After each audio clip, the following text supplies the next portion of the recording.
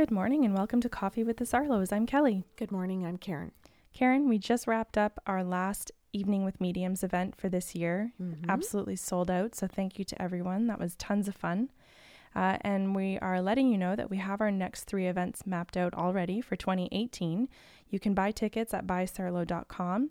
They are April 27th, August 24th, and December 14th. Mm-hmm. Consistent time, consistent place. I should have said same bat time, same bat channel if I was really paying attention. But those are already available to the public, so you can grab your tickets already. We do like to inform you that we have a second podcast show called Sips of Sanity. It is only available on our website so far, and that airs the first week of every month, and that has a theme to it, all 5 shows. So you can catch that 12 times a year.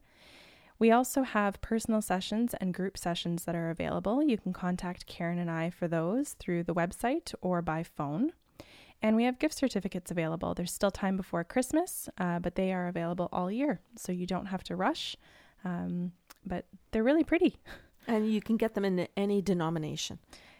Yeah, and it's a great gift for someone who's grieving, for someone who is in pain, for someone who's looking for answers to connect with their own soul, general direction in life. It's a wonderful experience, and you can't really describe it until you've had it yourself. Oh, I like that. That's a good way to word it. Thanks. I've done this a few times. Okay, so today we are talking about mentorship. Yes. Okay, so this is one of your clients. Yeah. So we'll set that stage, and you can start. Okay. An older gentleman came in. He booked a personal session for himself for an hour. He just sat down in the chair and said to me, "Just go open." And I said, actually, I'm being told it's not an open session. You would actually like to know if you're supposed to continue to work and why. What is this big purpose where you feel the need to work? So I need to say that this person can afford to retire, and financially. The person can afford to retire emotionally. There's all kinds of different reasons that the person can do this. But there's some need or some desire unknowns to him what's really motivating him. So he just asked what that was. And I'll say he asked it in terms of his spirit, not in terms of out loud. Mm-hmm. So I said to him, "Do you want to know what your life purpose is? I'm being told that's what you're here looking for." And he said, "Well, kind of, part of. I'm not too certain because I think I know it in some areas of my life. What have you got?" So I said, it's in regards to career. And they're just speaking about the fact that there is tremendous purpose in you staying employed. I like the point that you made, and I think a lot of people are going to overlook it because we've discussed in previous podcasts and in tons of sessions that life purpose is not always career. So the fact that you stated that the purpose was about career should not be obvious. That's correct. It never is to me. I never assume that in a session. Humans do. The people in the room do. I don't. Okay, so going forward. Okay. So it ended up being very much based around people who'd crossed over, coming in to talk about his life, his family, his parents, his grandparents. There's all kinds of people that had crossed over, contributed to his session, even though it was about life purpose and in this case, career. A whole group came in to support him and to talk about why this is important right now at this time in his life, when he could be looking at sitting in a warmer climate or enjoying snowshoeing and being outside and doing fun Leisurely. things. Yeah. Yeah, because he's at the time of his life where lots of people listening to this would think, it wouldn't dawn on me to go in and ask a question like that. Once I'm done my job, I want to get out of there. Yeah. Well, he has the qualities of a mentor. He has the qualities of a person who is a good role model. Okay, I can barely think straight because Parker's sitting right beside us. Guys, I'm a good mentor. Let me be a part of this. Yeah, he just got up, walked over and sat right beside us. Okay. Because of the way that he was raised by his parents, this man is an amazing listener. He values listening incredibly because it's where he gathers all of his information. It's his number one priority at work is to listen, listen, and listen more. So he listens to what is said, he listens to what is not said, and he listens to, quote unquote, the actions the person speaks. Isn't that awesome? Yeah, I love it. Oh, I just loved it. And this came from his mom and dad. This was really important because they were in the room. Who've crossed over. Who've died. Yeah. His dad was a person who took his time to listen to everything. So if he came home from work and it was a shit show in the house, he didn't react and start yelling. He just sat back and observed what was going on.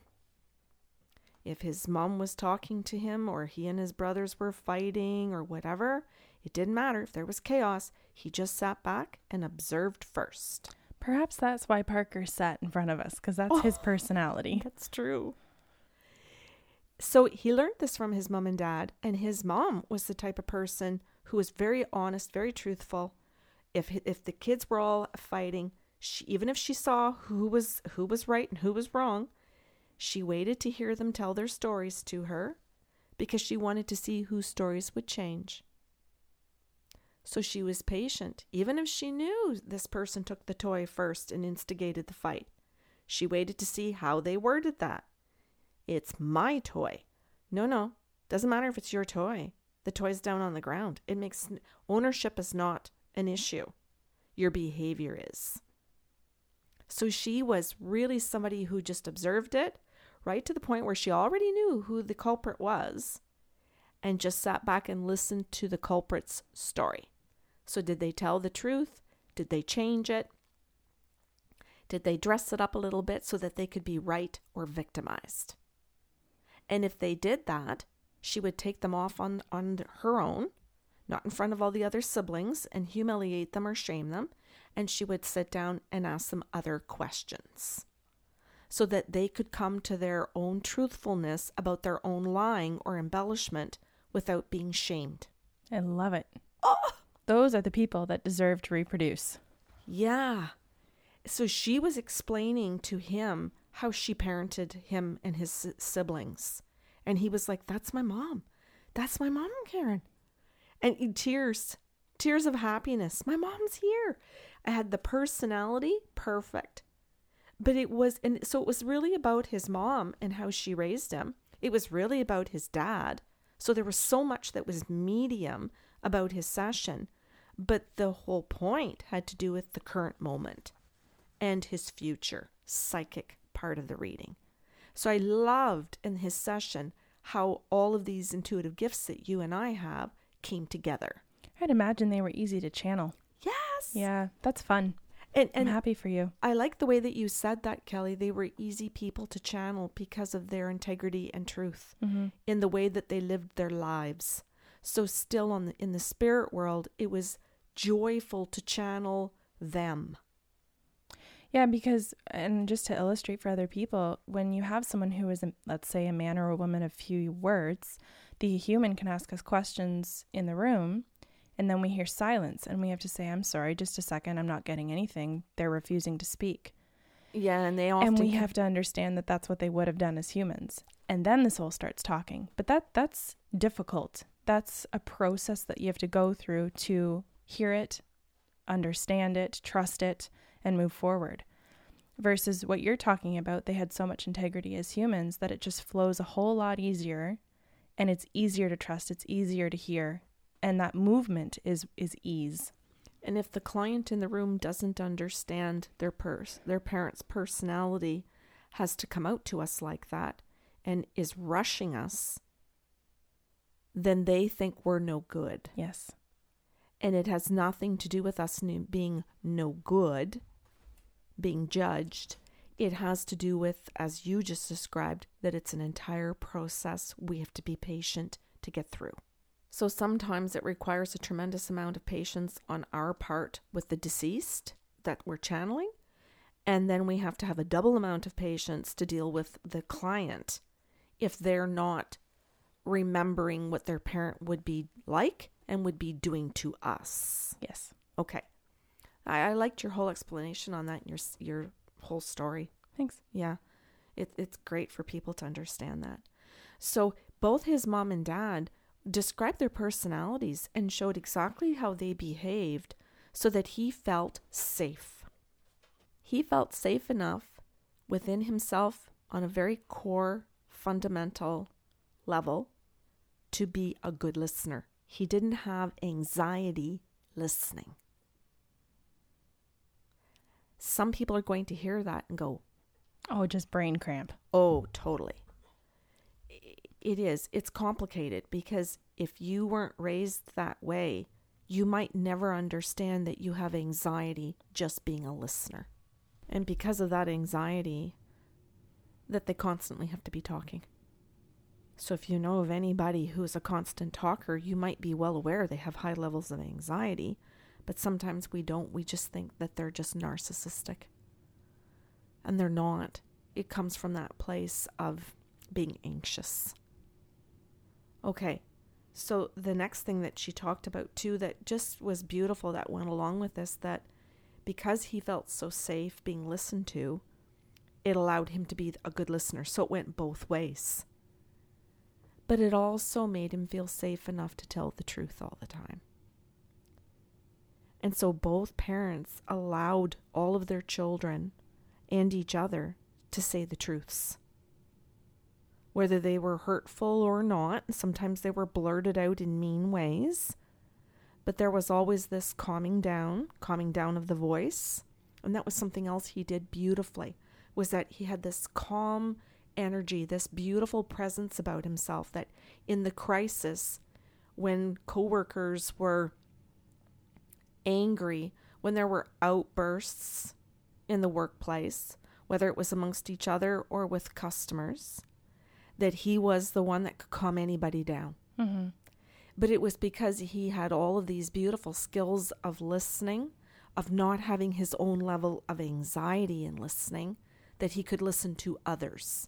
And because of it, he just had a wonderful way that they calmed down instantly because they knew that they were going to be heard. He had a way of putting both feet down, a way of just putting his arms straight in front of him, not folded across his chest. He just had a way of actually just listening and looking straight at them and not being so uncomfortable within himself or rushing that he had to problem solve something, that he was okay just to do the listening. And if he didn't have enough time in the moment, it would be okay to call the person later. It would be okay to make time later. He didn't want anybody to be rushed and having to explain something. And that right within that, a lot of things diffused because of just those qualities. Yeah, urgency is terrifying. Oh, that's a good way to word it. Because we feel our options are taken away from us. Yeah. When you don't have time to process, you don't have time to sit in your integrity. I like that. You're lucky if the one option in front of you feels like integrity, but urgency often pushes us outside of it. Well, that goes back to a prior podcast about what narcissists do in taking away our time, in taking away our ability to think for ourselves and slow the situation down so we don't have anxiety. Yes. Okay. So these were some of his beautiful qualities as a mentor that other people around him, some are going to use. They're going to use that to their benefit. But the company could see in him that others were going to model it. Very cool. Isn't that?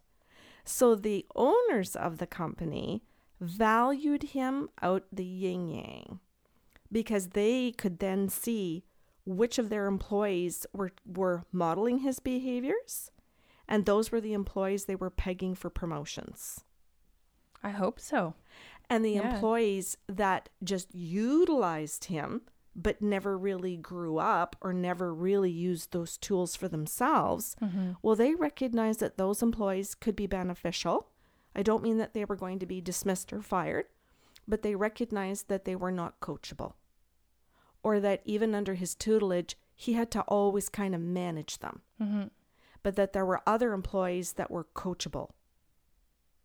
And so he literally was doing an amazing job for them in personal resources or management without them even having to really say, you're our human resources person. You are our trainer. He did it just symbiotically because of who he is. That's lovely.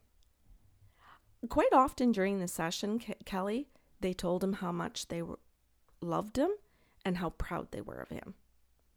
And quite often, not for the achievements of what he sold at work or his sales or something. Yeah. But they his told behavior. Yeah, of his actual qualities. Because of all of this, he was also somebody who could think outside the box.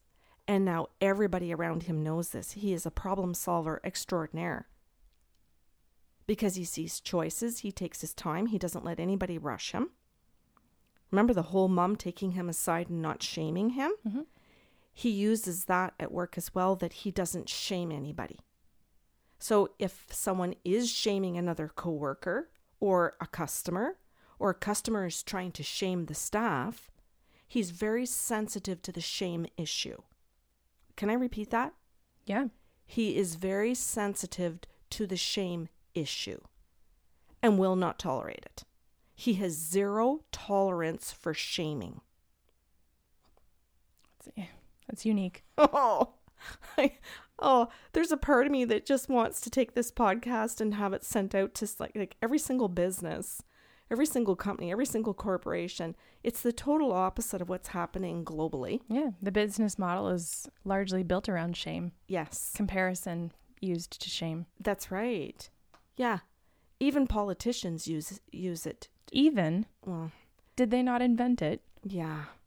And they're using it unbelievably. So I thought there was such an importance to sharing his story and into sharing all of these qualities and how there is still value for this in our society. There is need, absolutely. But there are also people who really do value it. Okay, hold on. I just want to see my notes because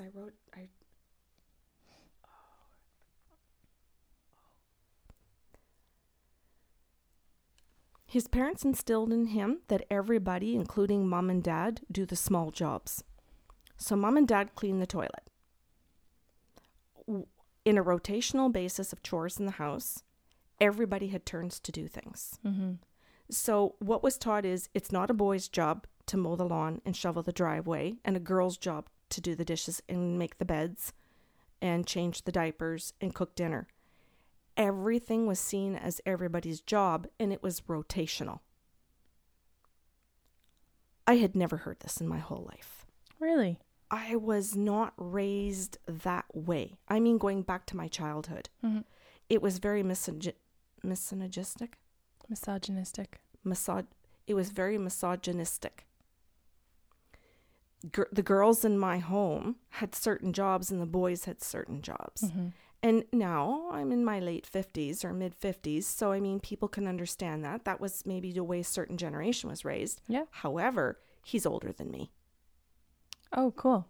He's a decade older than me. And so here are parents who, if they were alive, would be probably like late 90s, 100. Mm-hmm. They're passed over.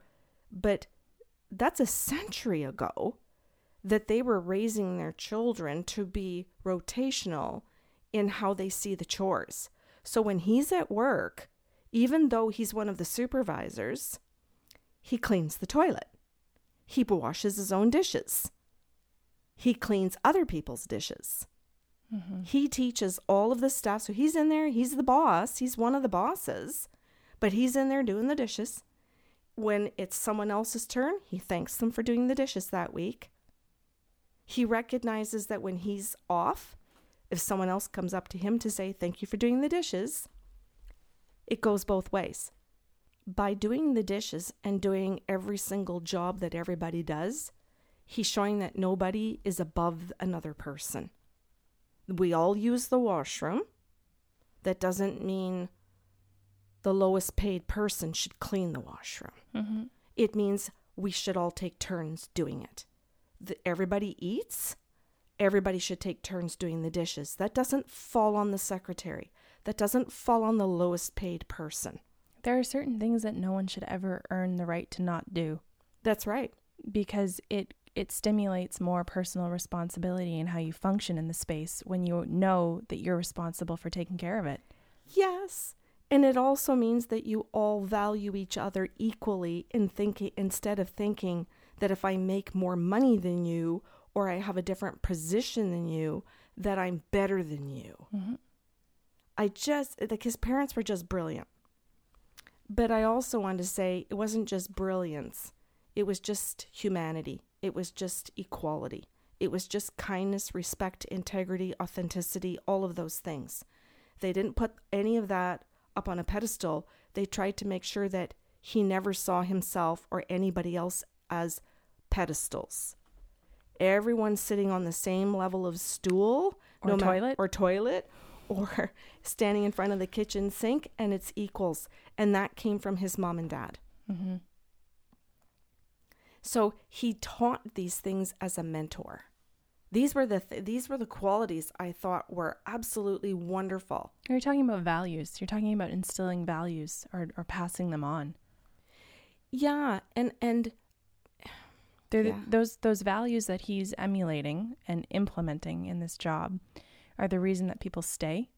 Mm-hmm. They're the reason that when people go off to find new careers, they either stay in those or leave them because they realize that this company doesn't do or value the way the old one does. Mm-hmm. And this is when employers don't understand why people come and go. Or how about why they just don't give more? Yeah. Why some employees or all of their employees just give the bare minimum and leave.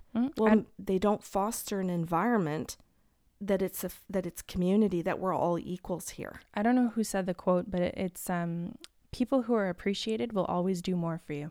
Oh, bang on. So he also was somebody who really understood, because of course you're rotating, so you're doing everybody's jobs. So he's somebody who came in and has literally wanted to understand what every single person in the company does, so that he understands how long it takes when you ask a coworker to get a job done, so that you don't overstress them by giving them too much to do and expecting them to get it done.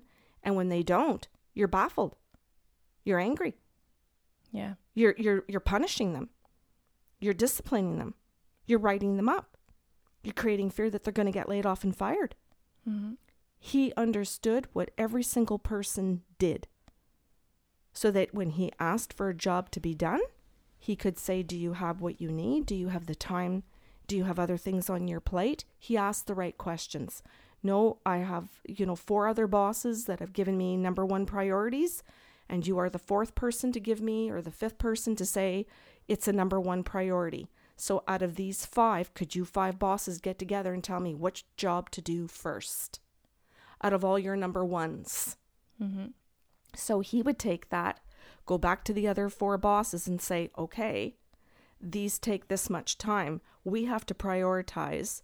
He would walk back to the employee and say, here are your number 1s in the order they need to get done. So that employee could just sit there and enjoy their day and get it done. Mm-hmm. And the other bosses didn't get in and fight amongst each other. Or micromanage. Yes. Micromanaging absolutely kills businesses. Yes. Oh, totally. And it happens when we don't understand people's jobs. That's right. It to me, it's like all of these qualities that his parents give him, just from or I shouldn't say just from, excuse me. All of these qualities that his parents teach him that come from what it's like to be a healthy family, enable him to be a healthy employee. He's not the owner. You guys you're hearing he's not the owner. You're hearing he's a manager, he's a supervisor, but he's a middle person. Mm-hmm. And that middle person can make or break the company, or the government, or the school. The middle person can make and break everything. At one point, his parents showed me what he valued, and I really liked it, because he would value his sick days. When he was sick, he called in sick. Yeah. He took all his sick days because he knew that if he showed up sick, it meant that nobody else could take a sick day. Or if they did, they would be scared of losing their jobs because the boss comes in, the manager comes in sick. So he took his sick days. But here was a kicker. He took sick days if his wife was sick. Nice. He took sick days if his kids were sick. Yeah. He would call in and say, my dog is sick. I have to go to the vet. So that if a single person was sick, or their dog was sick, or their child was sick, he knew they didn't have a spouse to count on, which might also have a job and be in the same situation. But he understood that. So if somebody was single, he would say, how's Joe? Joe could be the dog. How's Joe? Oh, he's got some hip problems. Do you need some time off to take him to the vet? Yeah. He totally got that. This is just personal because I really like the example that his parents brought forward. When I was working at the bank, I had a supervisor show up sick, very ill, very contagious, and I was furious. And their excuse was they had too much work to do, they couldn't afford to take the sick day, so on and so forth. I ended up getting sick and had to go to the doctors. And of course, work doesn't let you back unless you have a doctor's note, which costs money. And I ended up having a conversation with my supervisor saying, this person showed up sick, infected the rest of us. I don't have sick days as a contract employee. I can't afford to take them financially, but also attendance-wise, according to you. And now you want unpaid days off with a paid doctor's note. Tell me how much sense this makes. Mm-hmm. Because you can't honor, or you're in a system where you don't feel a sick day is even a permission you have. Mm-hmm. That's why I thought his story was wonderful. It is a remarkable story, unfortunately. He should be the average story. Yeah. And he isn't. And that's why he's a subject of a podcast show that I wish would go viral. Mm-hmm. I wish that people would send out to every single one of their employees through boards of education and through every single system we can think of. Well, because it boils down to a society that doesn't take care of each other. Yeah. Because we don't feel we can take care of ourselves. That's right. And it ends up becoming confrontational. It ends up becoming where people get angry over all of these situations. Yeah. The ones that are stupid, the person who's sick who should have just stayed home, Mm-hmm. and for the person like you just said, it's a stupid, silly situation that you had to go to work healthy with sick people. You lose your pay, but maybe that person doesn't because they have the benefits. Yep. But are still too scared to take the day, even though they have paid benefits to take the day because of a toxic work environment. Mm-hmm. So we're talking about the toxicity in work environments. And his story is about a company that because of one employee has a healthy work environment. And no, I understand what you're saying, but there were other people who saw what health looked like and decided to value it. That's the point. Yeah. I just wanted to make the point that it can be one person who starts it, Mm-hmm. and that you're right, it has to be other people that value it. Yep. And that sometimes we can be the healthy employee that starts it and it is us, but we aren't in the environment to be supported. Mm-hmm. And so quite often then we are the ones that have to quit. That is, you are the person that has to do the leaving. Mm-hmm. And that's in relationships. Yes. You think about someone who's in a relationship where one set of parents is being completely toxic and ruining the partnership, and the one person says, I'm standing up to your parents, and the actual child doesn't support their partner Mm-hmm. in standing up to the bully Mm-hmm. or the system, or however you want to put that, you ultimately have to be the one to walk away. Mm-hmm. People have to be on the same page with what they value and what they're going to fight for. Yeah. You've made a wonderful liaison to, is that the right word? I'm struggling with my words today. Segue. You made a lovely segue from a business environment into personal, which is also what I was trying to do and explain that he got this from a personal environment. He got these values, these beliefs, and all of these tools and skills from the family. That's wonderful.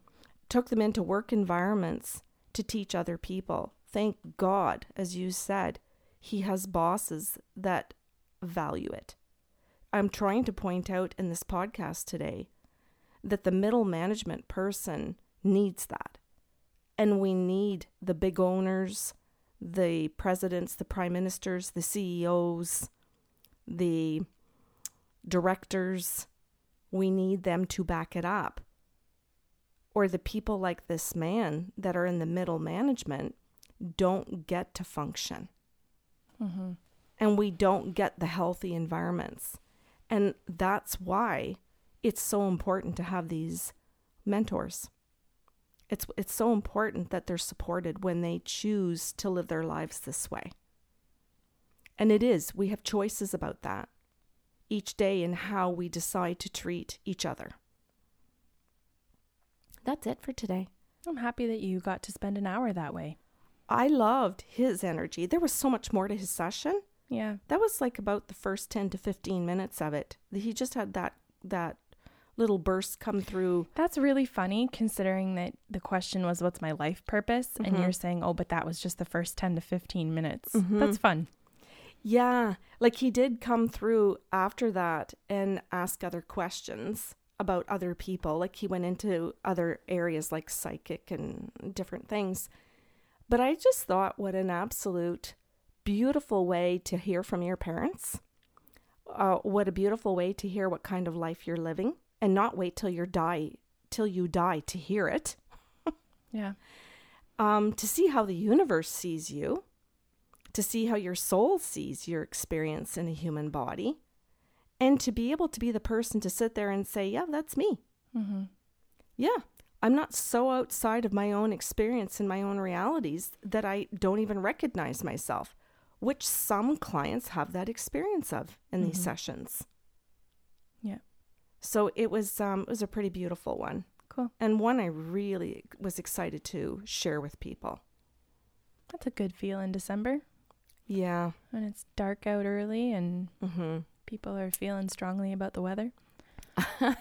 I hope people are going to feel strongly about their own choices. Yeah. And for the people who are him, then on a personal note, thank God for you. Yeah, hopefully you feel strengthened and and acknowledged and recognized. Re-listen to this podcast as many times as you choose to. The rest of you too. And I was just going to say though, the rest of you who need a kick in the ass, the rest of you who need to stay home when you're sick, the rest of you who need to be better bosses, better CEOs, the rest of you who need to be better human beings. I like that. So here's an invitation just from, Karen and Kelly in our corner of the world or our ball in the world, whatever. It's an invitation to step it up here. Wonderful. Okay. Thank you. If you have questions or comments about today's show, you can email us at info@bysarlo.com.